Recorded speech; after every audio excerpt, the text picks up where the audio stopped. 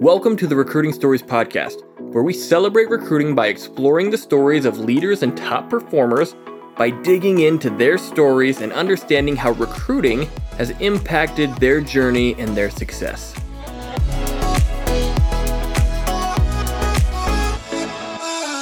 All right, everybody, welcome to another edition of the Recruiting Stories Podcast. Thrilled that we've got Ben Graeff. Is that great? Ben Graeff, is that how you say it? Ben Graeff. Ben Graeff, COO of FreightPlus. He's also has 10 years at Amazon, and he's a Harvard grad. Played college football there. So welcome, Ben. Thanks, Adrian. Yeah, great to be here. We're excited to have him. Obviously, my company's called Cover 3 Consulting. Shout out to my football playing days, and I've got my reasons for that. But always good to have someone who's played ball and also in the transportation industry. So I think that's great. Ben, tell us a little bit about what you do at FreightPlus and a little bit of your background real fast. Yeah, of course. So like you said, I'm the COO, Chief Operating Officer here at FreightPlus. Been with the company for about a year and a half. It actually feels like been with the company for longer than that because my best friend and CEO, Steve Aborn, he's also a Harvard football guy, played tight end. We sort of were best friends in college, and then I graduated the year before he did, went out to Amazon as part of the retail undergraduate program. And then he came a year later and was with Amazon for about 3 years. And then he came back and took over what is now FreightPlus, but it was actually Aborn and Company to start. They started as a freight and logistics consulting firm coming out of deregulation. And it was actually Steve's uncle, Russ Aborn, and then our other co-founder and president, Joe Clifford. They ran Aborn and Company. They would go into Fortune 500 all the way to middle market and basically do full end-to-end logistics and freight consulting. They would look at contracts. They would look at operational efficiencies, et cetera, et cetera. And then Steve, Russ Aborn was looking to basically sell the book of business. And Steve said, whoa, I want to have an entrepreneurial bent, and I want to dip my toe into the freight world. And so Steve came here in 2015. I stayed at Amazon. I was in Amazon retail for about 4 years. Started in video games, sort of a perfect place to start right out of college. Really got to know all of the different e-commerce roles at Amazon. So it was in vendor management, inventory management, marketing, et cetera, for 4 years there. Then moved into product development when Amazon bought Twitch TV. And I helped launch the first Prime benefit for video game customers. And then I joined the Amazon Prime group and focused on global retention for 3 years. And then the last 3 years of my career at Amazon, I was with Amazon Shipping and Amazon Freight. So we were building a small parcel carrier as well as a freight carrier using Amazon's assets and fulfillment footprint.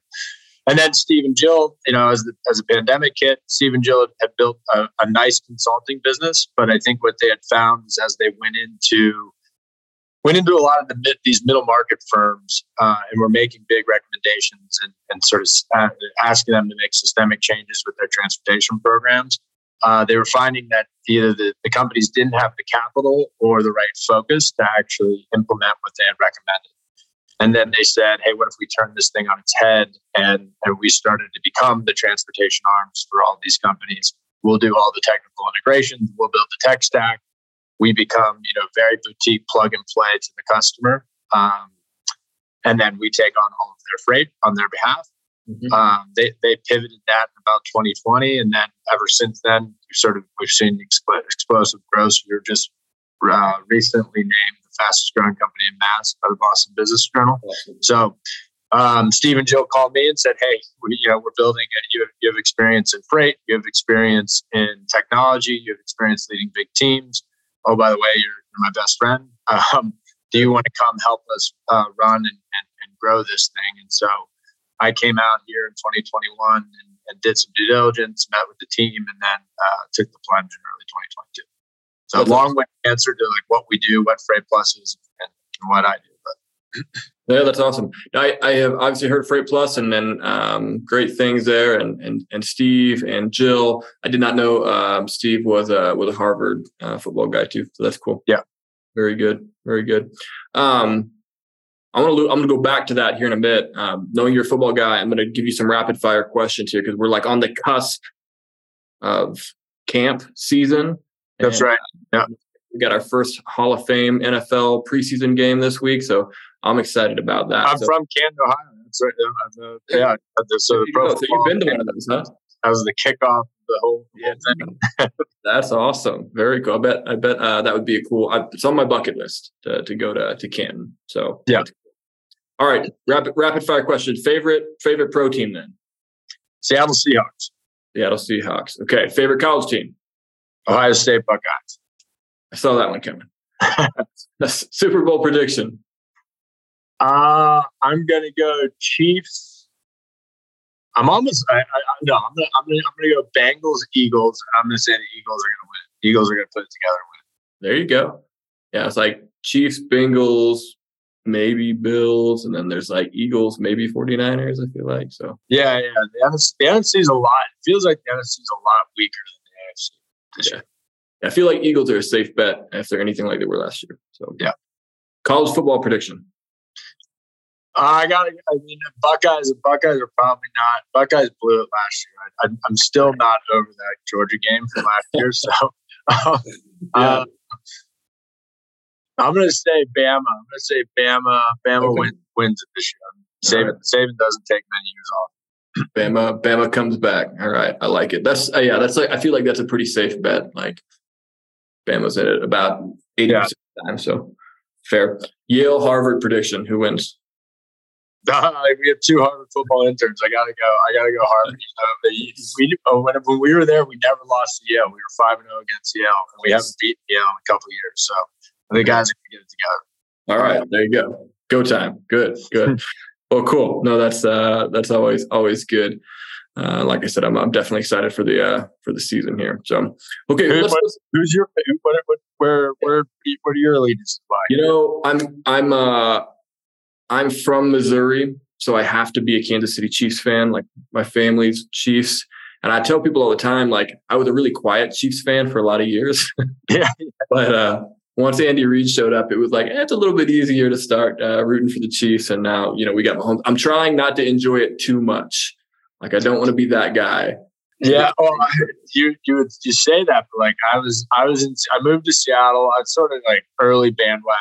It was pre the Legion of Boom, but like, they had Marshawn Lynch, and then the first year they made the playoffs, second year they made the NFC Championship, and it was like it seemed like Seattle, with Russ and all that defense, like Seattle was going to be the next dynasty, and then they sort of got broken by the Patriots, and then they haven't been back. So I would say enjoy it, like sort of go all in when you got it. Yeah, no doubt. That's what they talk about, like the Super Bowl window is closing. Yeah. But yeah, they were a fun team to watch, man. I really thought that they would win. I mean, at least a couple, 2 or 3 Super Bowls. So yeah, that defense is incredible. So yeah, if you're a safety, you like safety play, like Cam Chancellor and Earl Thomas. It was really not a lot better than Missile guys. Oh, man. Those guys were fun. Yeah, I mean, it was like them. We were spoiled for a while. But you had Ed Reed, with the Ravens. You had Palomalu, Steelers, and then you had those guys right on their heels. I mean, it was good times. So I'm trying to even like think who the equivalents of that would be in today's game, and I don't even know if I could. Maybe I'm just out of touch. I don't know. Well, and just like safeties have changed. So I mean, they who's the Seahawks guy who's paid a bunch of money? He's on the Jets. His name is escaping. I know what you're talking about. I can't think of it either. Adams. What's his name?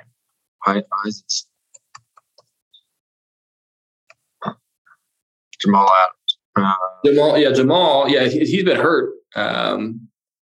But yeah, just the safety position is just so much different in the NFL. Like the Cam, I don't even think Cam Chancellor could play anymore in today's NFL. Like being a hard hitting sort of. Yeah, he'd be fined every week. Like he wouldn't. Yeah, run out of money because they just fine him every week. Yeah.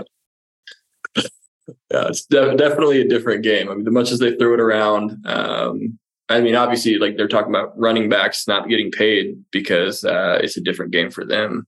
Yeah. Well, and they're shuffling. Yeah, these guys shuffling is like 5 years. Right. They're like, well, we'd rather just bring a rookie in, just him for a couple 1,000 yards, just recycle him, go get a new one. Yeah. It says something when you've got like all these guys, Zeke and Leonard Fournette and Dalvin Cook, Pro Bowlers, like multiple years, 1,000 Probably yards. all, like some of those guys are Hall of Famers. Yeah. Yeah, they're just sitting on the sideline, just like, we can play football without them. It's a tough world. Oh, well, cool. Well, okay. Tell me, let's go back to your background a little bit. I want to talk about your recruiting story. Obviously that, my world is recruiting and transportation.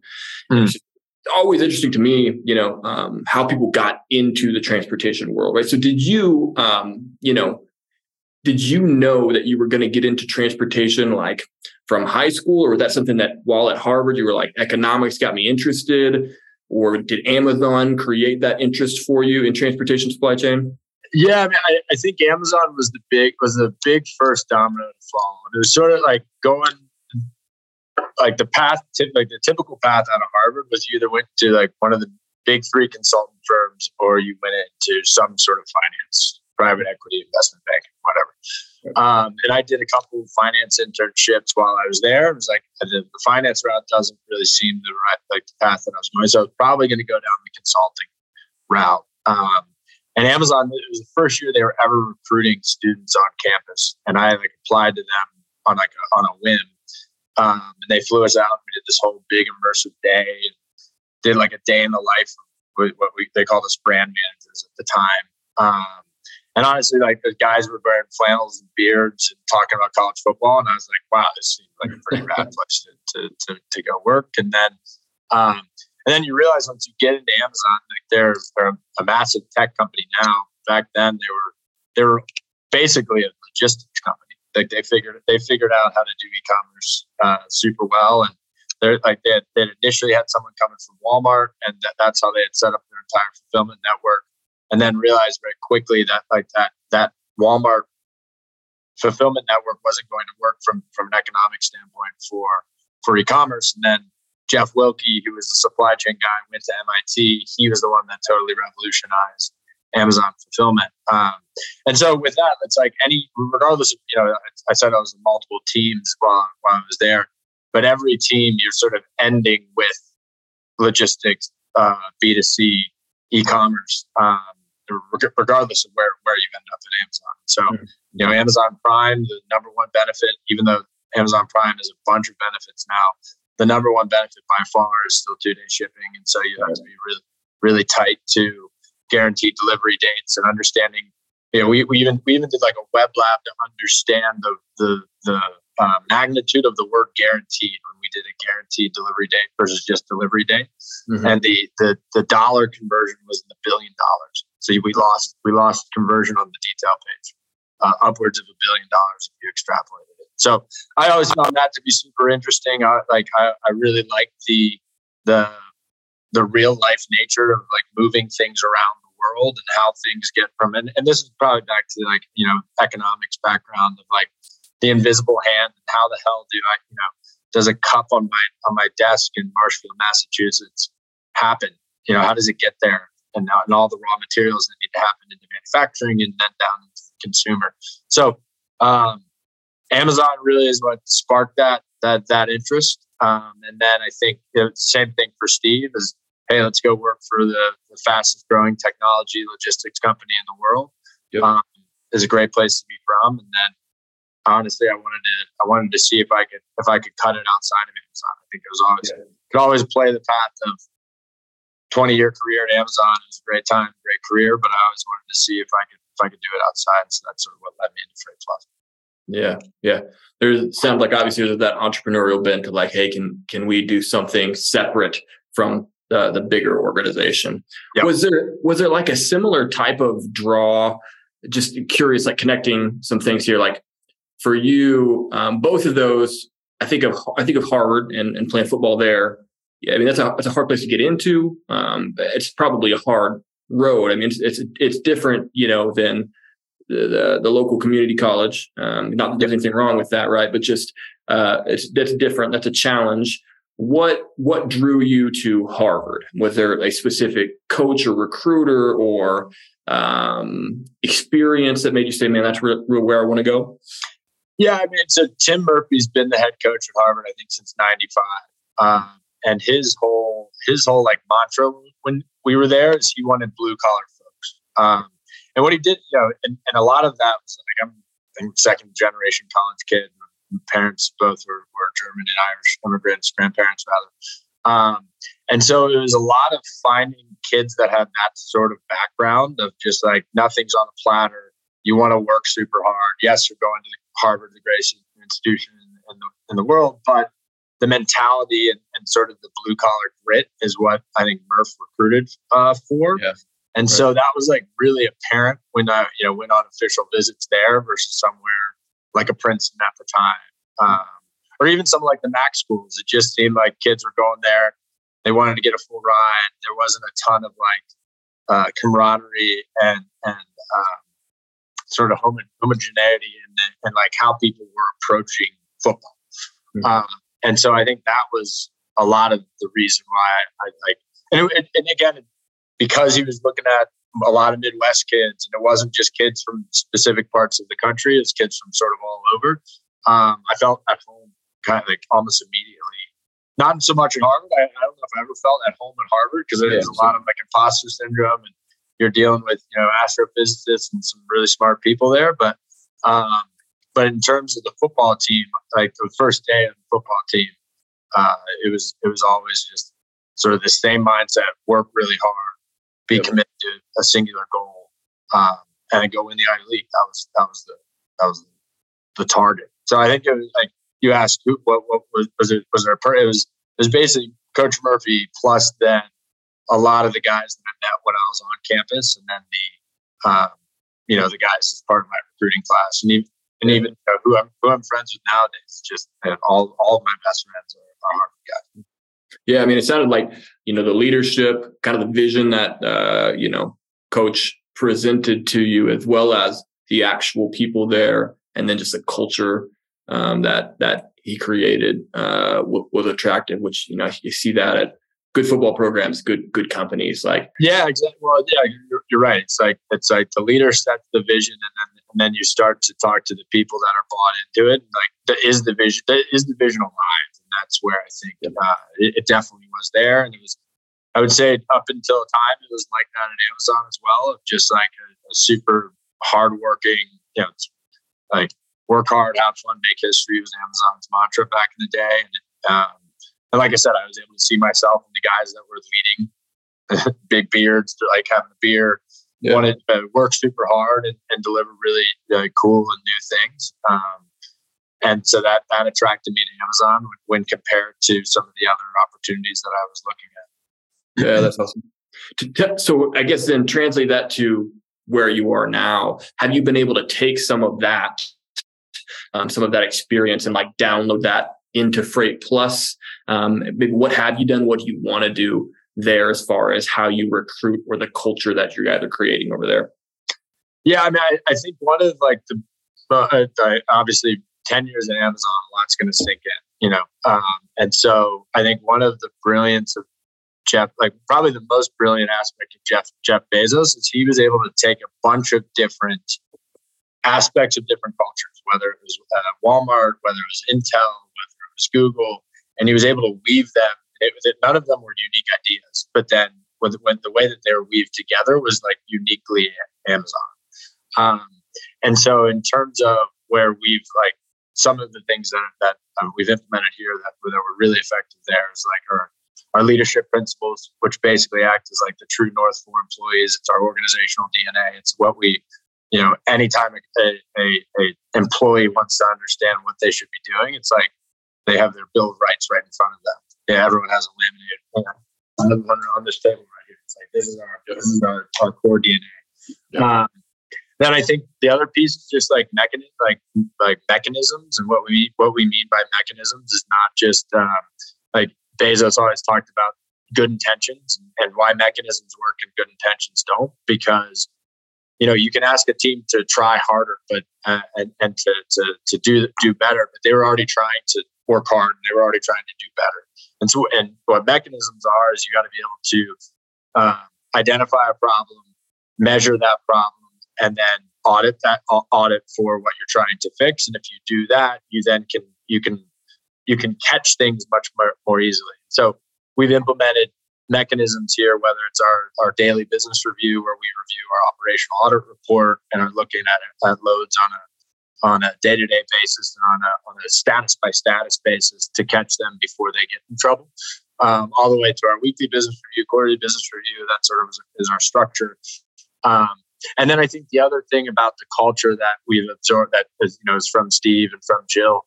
I think it's again that grit. Like Jill didn't go to college. Jill's now a co-founder of the fastest growing company in Massachusetts and has been in freight for 30 years. And is like one of the grittiest people I know. And she's super curious and asks a ton of questions. And then I think the other one is just like going back to that blue collar sort of college athlete mentality. We find that in freight and in a fast paced environment, like college athletes perform super well because of the fact that they have had, like you were talking about, they've had to be able to time management, be able to prioritize, I got football practice and I got a big exam, or I got 5 big exams. How do I then balance all of those things? And in freight and managed transportation, that skill set is super, super applicable. Yeah, that's so good. I remember an interview that I had back in the day, kind of on that same idea of kind of grittiness and kind of why people are interested in student athletes. And they asked me like if I've ever had to perform in a pressure situation before, and I sort of laughed, and I was like, I've been playing man-to-man coverage one-on-one in front of thousands of people, in front of God. And I mean, I either stonewall this guy or he beats me over the top for a touchdown. And, that's pressure. And, there's most of the time I felt like I did all right, but there's moments where I got beat and, you have to go back and watch the film. And if you can do that, great. That's you just kind of learn that like, hey, I'm not going to win every single time, but when I lose, I gotta learn and get back on the horse and improve and not live where I lost essentially. So I love that attitude. That's great. That's super cool. Tell me a little bit about where you guys are going. I mean, obviously it sounds like, hey, we focus on managed transportation. We do a lot of consulting for our client base. Tell me what FreightPlus, kind of the heartbeat of where you guys are going, what differentiates you guys? Yeah, I think it's probably it's 2 or 3-fold. I think the first is like our ideal customer profile is just different than a lot of the other managed transport providers in the industry. So we want to bring like a Fortune 500 transportation and Amazon level transportation solution to the middle market. And then also heavily focused on food and beverage. So food and beverage is difficult freight, high claims, you refrigerated, reefer, cold chain, all of that, all of those dynamics.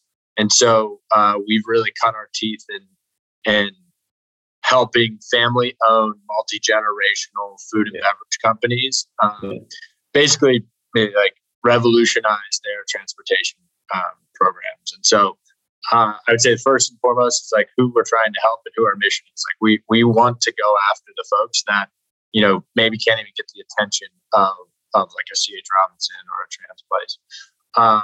Second, I think is generally like our approach to the industry. So I think we're always battling against a lot of scar tissue between you sort of have 3 individuals that are 3 different entities that operate in freight. You have the traditional broker, you have the shipper, and then you have the carriers. And there's a bunch of distrust amongst all 3 of those. And so one of our core like foundational principles is like trust and transparency. And so like when we can be the best is when we're bringing both the shipper and the carrier together, and we're creating partnership. We're creating long-term value in both of them. Like Steve always talks about, Aborn Company's been around. We say we're like a 30-year-old startup because we still have clients that we were with Jill and Russ way back in the day, 30 years ago. And so it's all about building those long-term relationships, on both the shipper side as well as the carrier side. So then the carriers know they can trust the freight that we're bringing to them. And then that then leads to, benefits from the customer standpoint, because we're lowering cost structure for everyone involved. And then, we're rebuilding and continuing to build that trust.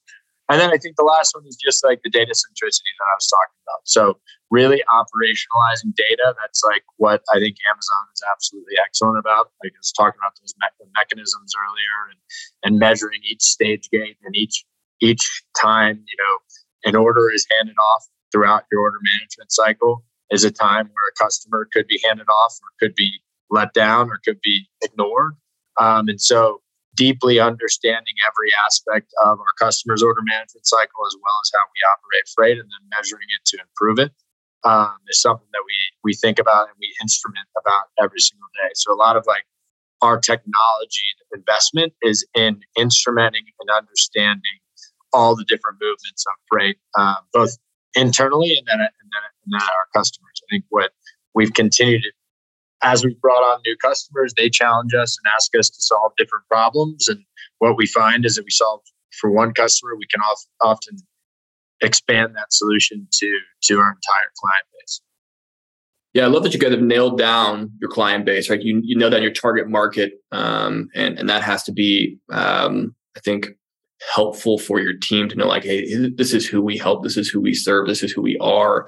But then also, the depth of, hey, the processes that you talked about. Just the phrase that keeps coming to my head as you talk through that is cost savings. And I'm like, man, in the market we're in, like cost savings has to be like everybody wants it, or needs it, whether they think they want it or not. Talk about that a little bit, the market that we're in, right? We're seeing, Yellow, obviously ceased operations. We've seen some other, organizations go bankrupt, obviously to, lose capacity. There's different things hitting the market right now. How do you guys, attack this market or serve your clients? And maybe what do you see that the next 6 months looking like? You have a prediction at all? I know that's probably a broad. Yeah. I think, historically the freight market operates in like 18 to 24 month cycles. I think we're at the trough of the spot market. I think with outbound tender rejection rates are starting to flatline. And so I think we're probably at the bottom of like the spot recession. And, we're continuing to see, I think it was last week, or last month, like contract rates decline by another 5%. And so we'll get to that inflection point probably at the end of this year, if not early into next, where spot and contract will get back to sort of their historical spreads. But in terms of, I think what we talk to our clients a lot about is kind of everyday competitive prices. So if you want to use the Amazon or the Walmart adage, is you walk into a Walmart, you're not really going to be price shopping on, are these paper towels well priced? It's like, yes, they are, because I know at Walmart has everyday low prices. And so what we really want to do, and what we find a lot of times, especially in our ICP, is that customers are really just riding the spot roller coaster. So, they're riding it when the market's coming down. They're feeling good, like they're getting great rates. And then as capacity tightens, then their transportation costs sort of get like way overshoot. And because they're having to ride the spot market back up. And so our head of pricing, Dan Burke, he actually talks a lot about like the spot market being the Appalachian Trail, being super spiky, versus the contract market and it being like a Midwest neighborhood. And so it's all about, price competitiveness. So making sure that customers are getting getting the what they perceive as a competitive price. But then also talking about price stability, because a lot of what we offer with managed transportation is we allow customers to like really start to plan their transportation costs into their pricing decisions for their SKUs. So whether it's a case of beer or whether it's a bag of sugar, they're able to actually, because they're not having to see a transportation budget go, be a big sine curve. They're then able to start planning for transportation as almost a fixed cost and a lot less of a variable cost, which allows them to make much better pricing and finance decisions down the road. So I think that's where, you asked like where, so 6 months, I think we're probably going to see capacity tighten in the spot market.